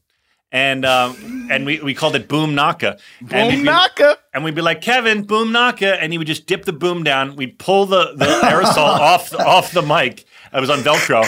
And attach it back up. That's grade A right there. That was solid. We thought he was going to do it for like a day as a joke. It was up there for years. same canister. Hopefully, I hope not. Changed out. I like when at 5:24 when Cox goes, "Will people please stop calling me Chief?" Yes, and then Kelso walks by and goes, "Hey, numbnuts." Hey, numbnuts. Hey, how's it going, numbnuts? he had another one in there where it's like, I don't have time for pity or something like that. Where right when he's talking to Johnny Castle. Oh yeah, I wrote that down too. And why does well, first of all, when you scare me in the shower, hilarious. That was the first of many scares. We did like 10. We did 10. Do you remember that? I remember. I remember waiting in the thing behind the curtain and like thinking, oh, maybe this one will do this. Like we had like 5 or 6 different ones, and I think the first one was really terrifying for you. I remember that. It's funny. I just put 2 and 2 together. That I guess we bought the clear shower curtain that's in the opening of the show, right? Because wasn't there a clear shower curtain when you scare me? Yeah, there is. No, there isn't the shower curtain that it's opaque when I come out because you don't see me, and then right. So and I thought it was clear. It looks like it's clear. I thought. Hold on, I have it. Because you guys have that runner earlier on. Yeah, so we're shopping for a clear shower curtain, and then where is it? It is at 5:32. I'm just curious because it'd be funny if we happen to keep the shower. Yeah, it's clear. Oh goodness, how could it? Then how can you not see me? We bought it. We actually bought it. There you go. Okay. Look at that continuity. Nice. Yeah, I mean, I got air, dude. You scared the shit out of me, and I mean, in real life, and I think the character. But I obviously had a nice juicy mat behind me because I like literally flew up. yes, it's solid. And once again, Zach Braff, solid physical comedy. The Zach Braff special. It's good stuff. I laughed when Laverne makes her own Halloween candy. She says she's dressed. First of all, she's dressed like Raggedy Ann. And there's like this bowl of popcorn and homemade lollipops, and she says something like, "If you want name brand stuff, this fist is packed with nuts," or something like that. This episode was actually written by Tim Hobart. Yes, I believe. Timmy. Was he with us the first season, or he came in on second season? Tim was not there first season, no, but he's a very funny writer. So this is his first big episode. This is his first episode of the season, then. Yes. And also Mike Spiller's back as our director. We like Spiller a lot. This is the first episode in which I read on Scrubs Wiki. This is the first episode that you're ever called Gandhi by Dr. Cox. That's interesting. Sarah's sister's actually one of the interns in this episode also. When Kelso's doing rounds in the beginning. Sarah Charles. Yes, when Kelso pulls, he hates the costumes and he pulls some cat ears off her, and that's Sarah's sister. Not her younger sister, obviously. That's her older sister. Yeah, it's her older sister. Uh-huh. And then I noticed that Johnny Castle, playing Doug, he takes off the clown nose and kisses it. And I remember on the day thinking that was so random and funny, but I have no idea why he does it. It's very weird. Do you know what I'm talking about? Yeah, no, I know exactly what you're talking about. He takes the clown, Kelso says, take that fucking costume off, and he takes the nose off, and he looks at it, and he gives it a little kiss before he puts it in his pocket, which is just so weird and amazing. I don't know why he did it, but yeah. The scene between you and Johnny C when you win the bet is like, to me, that was just such classic Scrubs because it's good in and of itself where the comedy is just hilarious, especially when you're celebrating and it kind of goes on, then it goes on, then it keeps going on, which I personally, it's funny, then it's sort of maybe not funny, then it's really funny because you just keep doing it. You do the backward walk and it's just all the different beats of your comedy there. It just like had me laughing and I'd forgotten the scene. And then there's that other level where he's like, yes, which is that's what your show did so well, where it's like you have the great comedy and that could just, on another show, that would just be enough. And then it's like there's a hammer, a gravitas that still works. It's beautiful. You know, it ends with you like with a legit serious moment considering this information. It's great. What's the matter, Joelle? You just look like you freaked out about something. Uh-oh. Gina Price-Brightwood heard a thing I did and I love her. Sorry. Okay, let's. Wait, what happened? I'm sorry. Wait, what happened? I think since you distracted the show, you're gonna have to share what happened. Sorry, Gina Price-Blythewood is an amazing director. She directed Love and Basketball, and she just has a new movie out on Netflix called The Old Guard. Yes. Black lady who's been working for a very long time, and I love her. She used to write on Felicity, like season 1 of Felicity she wrote, and then she went on to do Love. All right, but what Basketball. happened that made your face light up? Because I thought it was Tom's use of the word gravitas. She just noted. She just acknowledged my existence, Zach. I'm so sorry. I get so excited. Oh, well, congratulations. What did she say? What, she like one of the articles you've written or something? Yeah, I did a pod talking about the new movie, and she was like, "This was so great." I was like, "Oh my god, that's lovely. See me. That's awesome. Oh, okay. Nice. It's always good to be seen, Mama. Don't be apologetic. Don't that's great. Don't That's apologize. great. I just want the listeners to know, from my point of view, Tom said the word gravitas, and Joelle's face lit up, and she started like doing the hand thing where you might cry. And I'm like, wow, Joelle really loves the word gravitas. She had better reasons to celebrate. Joy had better reasons to celebrate. I'm glad to hear it wasn't gravitas and rather the old guard plug. That's great. That would be the funniest shit ever. What? She just loves the word gravitas. Whenever she hears it, she has to fan her eyes. I love how, Donald, you're bragging about having 2 singles in your wallet. You say, hello, Mr. When he gives you the 20, hello, Mr. Jackson. Yes. Let me introduce you to the Washington brothers. Right. Now you guys get nice and acquainted and comfy in my wallet. In my wallet. Your dancing there was so funny, man. Yes. I had a lot of... I had a lot of fun doing that. I'm sure I did. It's really weird, how things change. Because everybody did a Michael Jackson impersonation back in the day. Everybody did it. I can't recall the last time I've seen a Michael Jackson impersonation. It's been a very, very long time. Now, you probably, if we were doing the show now, you probably wouldn't be doing so many Michael Jacksons. Now, I love a Growing Pains shout out. For those of you who were too young to know, Growing Pains was a very popular sitcom, and starring Kirk Cameron. And when we all go to lunch, I say, "Oh no, I'm trying to defend Dan. Oh no, he lives with my mom, but he's got his own area. He's like Kirk Cameron when he lived above the garage with Boner." And Kirk Cameron had a friend in the show named Boner. Which made no sense. Why was his friend named Boner? Everyone knows what a Boner is. His last name was Stabone. Stabone. And his dad's name was Sylvester. But then you yell out to the room, Boner? Yeah. I'm like, come on, everyone. Boner? It's too low-hanging fruit? No, come on, Boner? Speaking of low-hanging... You guys didn't hear what I said. His dad's name was Sylvester, and his last name's Stabone. Sylvester Stabone? Yeah. Do you know the Growing Pains theme, Dom? Instead of Sylvester Stallone, Sylvester Stabone? Do you know the Growing Pains theme? No, Dom? I get it. Okay, it just wasn't that funny, I guess. I'm sorry. I thought it was hilarious when I first heard it. The joke is, wait a second, Boner, your dad's name is Sylvester Stallone? And then he turns back and looks at Mike and goes, who knew? What a great joke. What a great joke. Please sing the theme song for us. Donald, do you know the theme song? Tom, you might not know this, but Donald can sing almost every 80s theme song. If you tell me how it starts, I could sing it. Oh, that's amazing. That smile here we go. Show me that smile again. Okay, Zach, I got it. Don't waste another minute on your crying. We're nowhere near the end. The best is yet to begin. Okay, started too high. As long as we got each other. Yeah. We got the world hanging right in our hands, Hey. baby, rain or shine. Left foot. All the time. Okay. We've got each other sharing the laughter of love. Yeah. Sharing the laughter of love.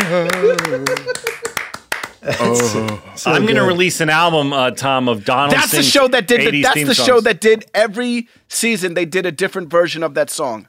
Oh, really? They also, at some point, they had a baby, and then they were like, the baby's boring. In next season, she's going to be 5. And all of a sudden, They also had nobody else aged, but the baby was all of a sudden 5. They also fostered a kid for a little bit who was young Leonardo DiCaprio.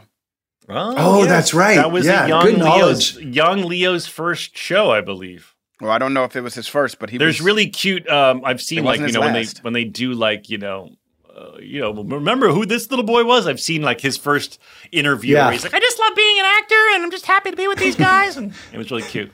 And now, look at him. Donald has a little Leo crush, Tom. He comes up almost every episode. I love Leonardo DiCaprio. Yeah, so one of my favorite actors of all time. One of our last episodes ended with Donald talking about trying to dock with him. No. What? No. Wait, No. what's this? No. We'll explain later. We'll go Let's to break. bring We in- gotta What's this, guess. fellas? What's Let's go this to little break. We gotta go to break. We gotta guess, guys. Fellas, We gotta wait, guess. what about the... Wait, do we have to should break? What did Zach just... We wait. should go to break, guys. I'm just saying. We should go to break. We'll be right back after Donald docks Leo. No. Wait, so what's that again? Now, what did he say? What was that now? I did not say I wanted to dock with Leo. I just said I thought he was a great actor. We went to break. No, we haven't gone to break yet. All right, we now haven't we're gone going to to break yet. We gotta. I Now- think we need to clarify this. Okay. Because I don't want it out there in the ethos that I'm walking around telling people I want to dock with Leo, because that ain't what's happening here. Okay. That ain't what's Donald happening does here. not want to dock Leo, everybody. Yes, he does. We're going to break. No, I don't. Wait, what? Hey listeners, it's been over a year since my family switched to our first Helix sleep mattress. And let me tell you, we've never slept better at my house. If you're still sleeping on an old school spring mattress, you're not getting your best night's sleep. The Helix lineup offers 20 unique mattresses, including their award-winning Luxe and Ultra Premium Elite collections. So how will you know which Helix mattress works best for you and your body? Take the Helix Sleep Quiz and find your perfect mattress in under 2 minutes. And your personalized mattress is shipped straight to your door, free of charge. Helix knows there's no better way to test out a new mattress than by sleeping on it in your own home. That's why they offer a 100-night trial and a 10 to 15-year warranty to try out your new Helix mattress, depending on the model. Don't want to take my word for it? Helix has been awarded the #1 mattress picked by GQ and Wired Magazine. Helix is offering up to 30% off all mattress orders and 2 free pillows for our listeners. Go to helixsleep.com/realfriends. That's helixsleep.com/realfriends. This is their best offer yet, and it won't last long. With Helix, better sleep starts now. Apple Card is the perfect cash back rewards credit card. You earn up to 3% daily cash on every purchase every day. That's 3% on your favorite products at Apple, 2% on all other Apple Card with Apple Pay purchases. And 1% on anything you buy with your titanium Apple Card or virtual card number. Visit apple.co/card calculator to see how much you can earn. Apple Card issued by Goldman Sachs Bank USA, Salt Lake City branch, subject to credit approval, terms apply. Tecovas are one of my favorite boot brands. They're bringing a fresh perspective to heritage boot making. So they've carried forward all the time-honored traditions and quality you find in a great pair of cowboy boots. But they've made some innovations in comfort, style, and service. These boots are Austin designed, Texas tested, and handmade down in the boot-making capital of the world, Leon, Mexico. Whenever I slip on my Tecovas boots, I feel the cowboy magic, Donald. They're tough enough for getting dirty, but classic and stylish enough for a night out on the town. If you ever wonder if you can pull off cowboy boots, you should pull on a pair of Tecovas. You'll see. They'll become your new favorite footwear. Cowboys knew what they were doing when they invented Western wear. If you can't make it into a store, Tecovas delivers the most premium quality and most comfortable Western goods right to your door. Visit Tecovas.com. That's TECOVAS.com and point your toes west. As a special opportunity for our listeners, Tecovas has said they will throw in one of their best-selling trucker hats or ball caps for free into any minimum purchase of $100 on Tecovas.com. Just use code REALFRIENDS at checkout. That's REALFRIENDS. It's about a $30 value, and they sell fast, so there are always new styles and looks. Again, for a limited time, just enter code REALFRIENDS at checkout to add a free logo hat to your order as a one-time gift from Tecovas, only at Tecovas.com.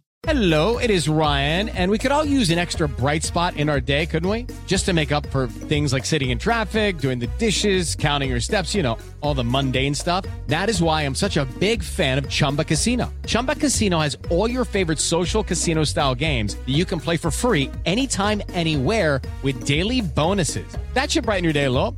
Actually, a lot. So sign up now at ChumbaCasino.com. That's ChumbaCasino.com. No purchase necessary. VGW Group. Void where prohibited by law. See terms and conditions. 18+.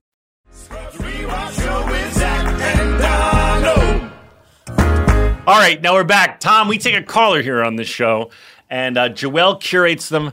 There are zillions of people that email her and try and send her payola. And it's all accepts all the money. She accepts all the money. She accepts all the money. Send if Joelle y'all cash. are sending money to Joelle, do it the right way. Yeah. Don't send send the real deal, Yeah. Holyfield. Don't it's not send her her- fault if you don't get picked, but money does help. But, you know, cash is a little crass. Well, you could send fruit baskets. Cash is crass. Cash is crass. I don't know if anyone's ever said that before, but I'm It's a good line. Cash is crass. Cash is crass. Send the woman a wine basket or some of God's lettuce. She'll take either one. OG Kush is preferred. OG Joelle, who do we Kush have today is preferred. for the Tom Cavanaugh, who's America's favorite older brother? We have ER nurse Christina. Oh, Christina! Hi, Christina. Hi, Christina. Hello. Hello. Hello. Where are you calling from, Christina? Houston. Houston in the house. Christina, you're an ER nurse, we heard, so that means you're going to get even more respect than the average caller. We give our callers a lot of respect, but an ER nurse gets top respect. Front Well, line. thank you. No What's it doubt. like? What's it it like like for you right now? now? You guys are in Houston. It's It sucks. yeah. Oh. Yeah.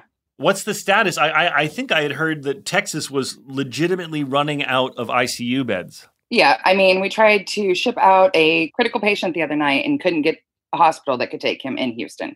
We tried to life flight him out because we didn't have a specialist for it and could not find a hospital. It's My tragic. Oh my God. It's tragic. My God. And people need to hear from people like you on the front lines because I think a lot of people, as we've talked about on the show, Donald and I lost a friend. And I think people like you who are on the front lines, people like us who've lost a loved one, we're seeing it. And Dan was explaining something on the show. I thought that was really really landed with me that Me too. unless you're on the front lines and seeing it, you can kind of live in this sort of dream world where you're just, obviously I know people are suffering, they're not working and the kids aren't in school, but it's a little bit out of sight, out of mind. Whereas someone like you who's seeing this every single day, it must be just very, very traumatic for you. I would You think. also see what COVID does to people too. Right. And a lot of people, that's something that Americans don't see. We don't see the what's left of people after COVID has ravaged their bodies and wreaked havoc on their organs and stuff. So shout out It's to just you. it's a slap in the face when we're risking our lives and then people are on here saying it's a hoax or that it's just frustrating because we don't have any reason to lie about it. Right. I know. By the way, we see that. By the way, we see that. I see even in our comments on Instagram. I don't know if you saw this, Donald. People were like, enough of the mask talk. You're becoming like every other show. And I wanted to like throw my fucking phone at the wall because I was like, our friend just died, so there's going to be some COVID talk. Wear a fucking mask. Right. But anyway, we thank you for. I just think there's nothing more noble than being a nurse, and there's extra cherry on top for doing it in the ER because the things you must see. And I want to thank y'all real quick for the video that y'all did with Neil Patrick Harris thanking all the healthcare workers. It did not get enough props, but it really meant something. Oh, right on. thank you. Thank you. So let's switch to something more light since our main mission is to make people giggle a bit. Do you have any questions for us about Scrubs or anything? Could be about The Flash. I don't know. My first question is, what's the craziest thing a fan has asked Joe? Oh my gosh. Have you ever signed anyone and then you saw them again and they were like, I turned your signature into a tattoo? Yes, I've had that. Yeah. When people get tattoos of you, is that weird? Yeah, I was bit. just talking about this yesterday.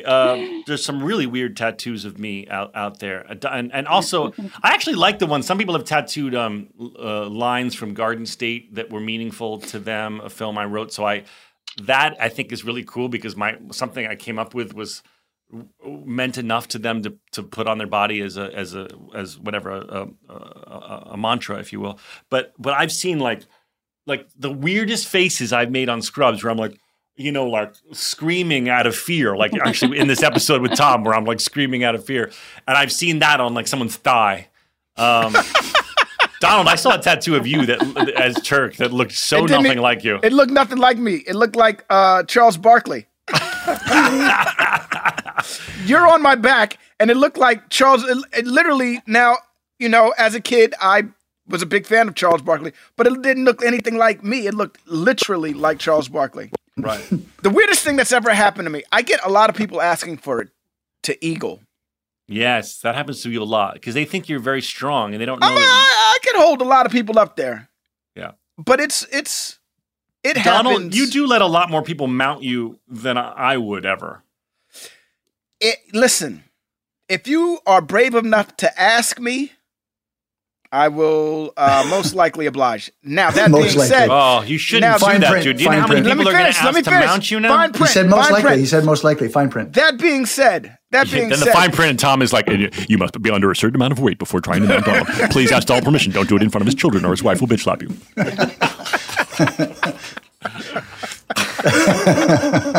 Well done. The fine print truly is like, it has to be a special occasion. It can't just be out of nowhere. Like you walk down the street and like, let's Eagle. And that's not going to happen. Right. It has to be, it has to be something like if I'm at a conference and it's, yes. You know what I mean? And they got to catch you when you're not woozy. Yeah. Anyway, so that's the one thing that's pretty weird is that being asked to Eagle. It's like, really, you want to jump on my back? You feel that comfortable right now to walk up to me and ask me to give you ask me to give you a piggyback ride.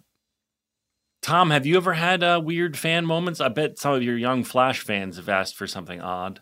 I think just what you were saying earlier, I think it really tests your mettle as an actor when somebody suddenly unveils a tattoo of you on them, because I think the reaction they're looking for is like, oh, that's great, wow, but really your reaction is right, yeah, security, and you really got to try and cover that as best you can because they've got a permanent ink on their body. I'm just worried they're going to regret it. Of course, it. Of course. Be like, oh, why the fuck did I get you Tom naturally, Cavanaugh on my inner you naturally assume they're going to regret it. You think the next day. You don't think you're going to end up seeing it ever. But yeah, of course, it's going to be a massive regret. Well, we talked before you came on, Tom, about how I'm going to get Donald on my face.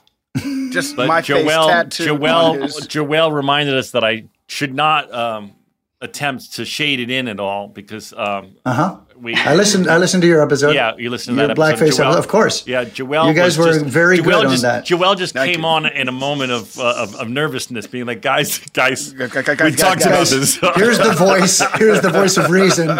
Please listen to the voice of reason. I assured Joelle that it would be solely an outline of his beautiful face.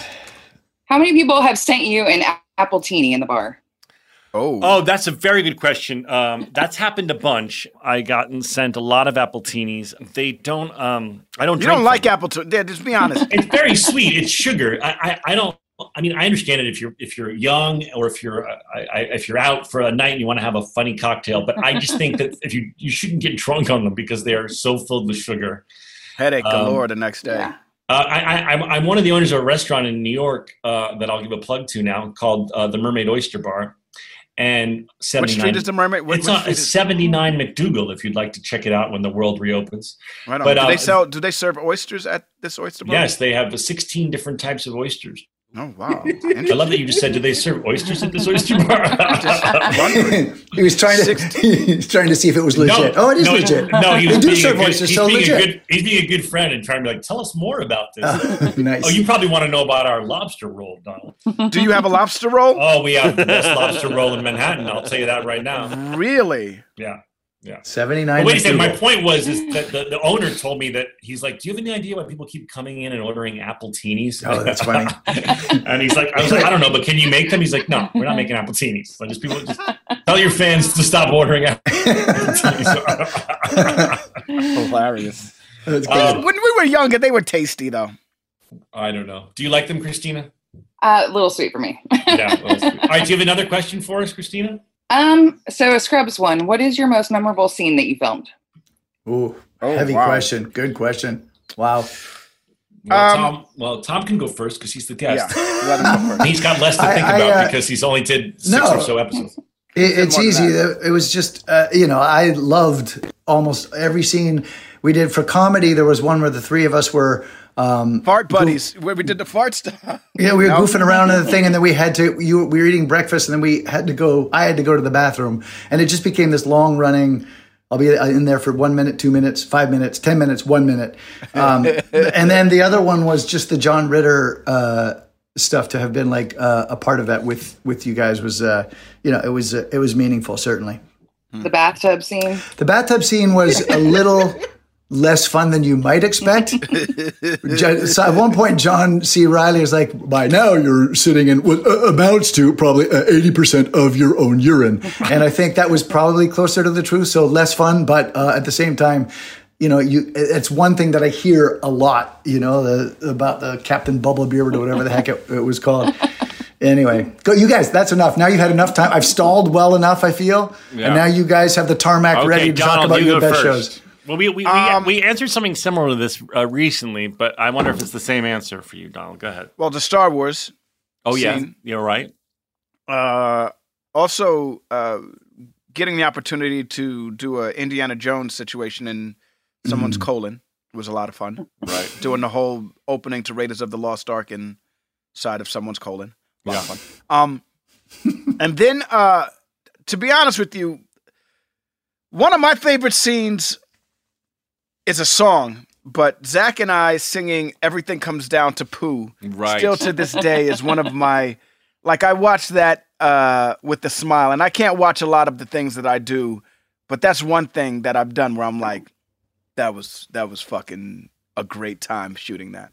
Yeah. One of my favorite times was rappelling across the fake city street on the Universal backlot. Yes. On the episode where Donald and I go on a quest to find Molly, Heather Graham's character. And we rappel across the street and then nail the wall. And I fall into a bunch of garbage. And then I get up and she looks at me and I act like I'm surprised to see her. And I go, Molly? What are you doing here?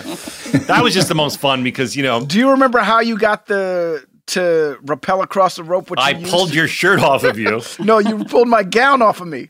Did I have a gown on it, or was it a shirt? It was a hospital gown. Yeah. Oh yeah. You pull it off, and I go. Ah! Yeah, I pull it off and you gasp, and then you're shirtless, and then I turn into a thing to rappel across the street, and then I go, Molly, and she goes, what are you doing here? And then all of a sudden you just see Donald in the background drop down into frame naked. So that was just so fun because we didn't always. Yeah, as I've said before on the podcast, that episode was so epic. We didn't always do episodes that were that big, and there we were taking over the Universal backlot to do that scene, and I was directing, and it was just funny. I remember just laughing my ass off that night. All right, well, we got to go because our show's going so incredibly long. But Christina, thank you, and in all sincerity, thank you so much for what you do and for being on the front lines for us. Can I just get y'all to give a quick shout out to two of my best friends that are super jealous right now? Of course. Sure, absolutely. Preston and Nikki. Yo, Preston, Nikki, it's Donald Faison. And I'm Zach Braff. And Zach Braff. Oh, and Tom Cavanaugh. And Tom Cavanaugh. Preston, Nikki. What's happening, y'all? What's happening, y'all? What's happening? Bye, Preston and Nikki, and bye, Christina. Thank you so much. Take care, Thank Christina. you. Thank you, Christina. Thank you. Now, listen, it's not beneath us at Scrubs to do a fart joke every now and then. And in this But episode, your family loves to fart. The Yes. Dorians love to fart, dude. listen, It's true. By the way, we were lucky enough to have the late John Ritter do a fart joke on the show before he passed away, and now we have the great Tom Cavanaugh honoring us with a fart joke. We sprinkle them around.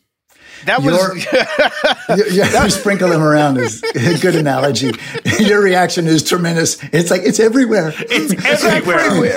It's a man who can't escape. It's everywhere. It is so horrible, though, when someone is flatulent in a car and you don't have control of the window. Isn't it just a horrible, horrible moment of life? I think an airplane is worse, but yes.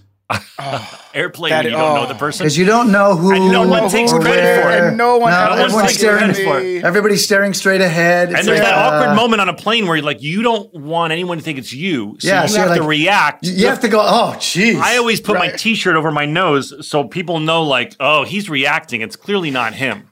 Right. It's just like when you go into the bathroom after somebody took a shit on the airplane. Yeah. And then you got to come out and face all the people. I'm sure we've talked about this We have. We before. talked about that horrible thing. And especially when you're in the public eye, you don't want someone to be like, dude, I was on a plane and Tom Cavanaugh crushed the bathroom. And meanwhile, you're thinking no, mother effer, that was the guy before me. I don't know. I don't know if I'd be that upset, but okay. Yeah. I have anxiety about when I go into a bathroom and it's been just rocked. And then I come out and I'm like, I didn't do that. That was someone before me. By the way, I think we should use this I have an opportunity. anxiety about public restrooms, period, dude. Yeah. Do you you put toilet paper down on the seat? Listen, man, we could go to the movies. The whole family, back when going to the movies was a thing, we'd be at the movie theater. And the movie could be 5 minutes away from starting. If I feel even the slightest bit of a bubble in my guts, we're going home. Oh, really? I'm not shitting at a movie theater. Your poor kids. What do they do? They could cry on the way home. You've brought your kids home because you had to poop. Listen, I remember one time going to a club and getting to the club and being at the club and about to dance, and it was lit that night, and feeling a bubble in my guts and being like, you know what, I'm going home. Oh. At restaurants. So you never poo in public. You never poo in public. I try my hardest not to poo in public. I have a phobia of it. It's I don't know, man. Do you keep your outings to a concentric circle where you can make the getaway if you have to?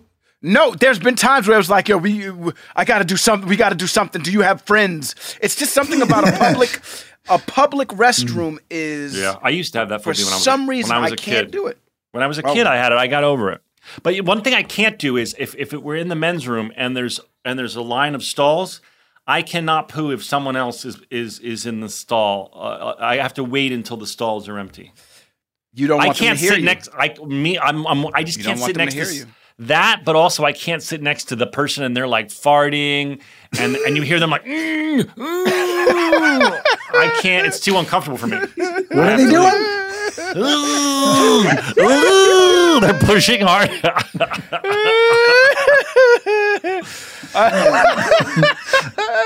You got to hand it to them for their effort. They really have to go. You know, I don't want to mean. be that guy, man. I've been in the bathroom where another man did that, and I was a kid. I was very young, and it was me, and we were doing a commercial. It was a basketball commercial. What? Yeah, it was a basketball commercial. I'm already jealous. I know. of We you. should talk about basketball. You have to come back on because we need to talk about our NBA Entertainment League days and all of that stuff, Tom. Well, we're gonna have Tom on. stories. Tom, will you already since you're I accept. I accept. Okay, awesome. You already come back. You, Okay. Joel, you heard this. Dan, you heard this, right? Yes. So I was invited. So that's what It's those on daily and texts popping. are going to be. Now, It's now, on and popping. now, You'll be back. Now, You'll be back. Now. But we were filming a basketball commercial, and I was very young, but I wasn't young enough where my parents had to be there. But there was one kid who was very young, and his dad had to be there. And his dad would play basketball. We were all doing this, the commercial. So we were all playing like full courts on other basketball courts, and we would play with his dad too. And I remember going to the bathroom. Me and a bunch of other dudes. We were going to take a leak, and the dad was in the bathroom and was having a real hard time pooping. Mm-hmm.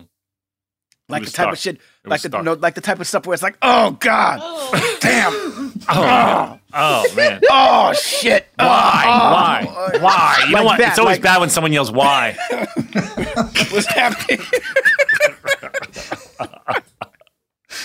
Oh, there goes the corn. That's the corn. That's the corn. Okay, you don't have to Yeah. say corn. People might be eating when they listen to this. Okay, we'll cut that out. We'll cut out the corn part. No, I want to leave it. I like. Okay, all right. Anyway, my point is, I remember when he came out of the bathroom, the shame on his poor son's face because we were like, yo, your dad's in there blowing it up.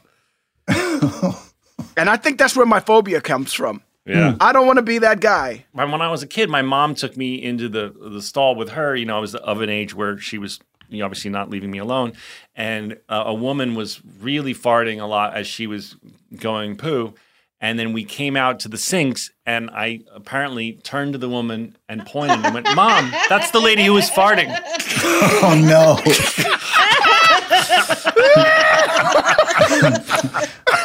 Oh, no. My mom says, like, to this day, that's the most embarrassing moment of her life. Oh, my goodness. All right. Kelso's the gorilla. Kelso's the gorilla. By the way, Donald, I literally looked down at my Spoiler notes. I looked down at my notes and saw. I thought that was a really funny reveal. Yeah, I thought that was very Do you funny. think Ken was ever in the suit? Oh, I don't know. That's a great question. That to is a ask. great question. Let's ask Bill that one. Let's put all right. Bill on it. Let's ask Bill because, Bill, I'm sure you want to say hi to the Tom Cavanaugh. And, I did notice some of the fans were missing you, and you're sabotaging our show by yelling the secret numbers. So, Bill, was Ken Jenkins ever in the gorilla suit? And also say hi to Tom Cavanaugh. Bill? Hey, guys. How you doing? Question number, Ken Jenkins in that gorilla suit. I seem to recall, this is what I love about Ken, that, trying to be respectful of actors. I was like, of course, Ken, if you want to be the guy in the suit, and I think he cut me off and said, Bill, if you're not going to see me, I don't care if I'm ever in that gorilla suit. So I do not think Ken Jenkins was ever in that thing. Pretty sure. And I respect him more for it. Also, gotta say, man, not only one of my favorite guest stars on the show, but an all-time good buddy, Tom Cavanaugh. Hello, sir. Oh, hi. Tommy, how you doing, man? I don't mean to steal this podcast, but it has been way too long since we've seen each other. It's got to be at least like 5 or 6 or 7 or 8 months. 5, 6, 7, 8. No, thank you. Of course. What a dick this guy is. Turn it off, Dan. Season 2. Dan. Get a new... You need a new trick trying to hijack our show. Speaking of tricks, the janitor never does his trick. Did you I was about to ask that. It's a writing flaw, Bill. Sorry. What was that about? Since you just tried to hijack our show by saying the numbers, I will tell you, even though now you can't reply, that you're fucked up. Or Tim Hobart. Tim Hobart fucked up. Somebody Tim Hobart fucked up. Why Yeah. do you lay in that the janitor's going to do a trick and he never does? I think it's a mislead for him being in the gorilla suit. But he's like twice Ken's height, so that doesn't really work. Just saying. Do you want to talk about how great it was to have Tom Cavanaugh on the podcast? Dude, you have to come back. You already said you will. I'm in. I'm going to force your hand. That was a classic misplay on your two guys' parts. You guys are like, hey, Tom, come back. I was like, he's obsessive. Joel's going to be like, all he does is email me. He's like, this episode? He's just come back. Can I come back? Dude, we'd love to have you back. We have some stories, you and I. We've played a lot of basketball together, and so the next time you're on, Next we'll talk episode. all about that. You guys will talk sports ball. Yeah, you can go grab a tea, and we'll we'll talk hoops, and then you can come back 10 minutes later. Come back. I will just put on Dear Evan Hansen and listen Yes. the whole time, and you guys will wave on the Zoom call when it's over. Perfect. No, seriously, man, we love you. You're great. I'm so happy to be part of this. Thank you guys for having me on. I'm grateful. Oh, no, thank you. And thank you to Daniel and Joelle and Donald. Do you want to Thank lead you, us in Zach. song? I love you, Donald Faison. I love you, Zach Braff. And we love you, listeners. Thank you for listening and for being amazing. And subscribe to this. And what else? Email Joelle, scrubsiheart@gmail.com. And that's it, right, Donald? That is absolutely to the 5, 6, 7, 8. Stories about a show we made,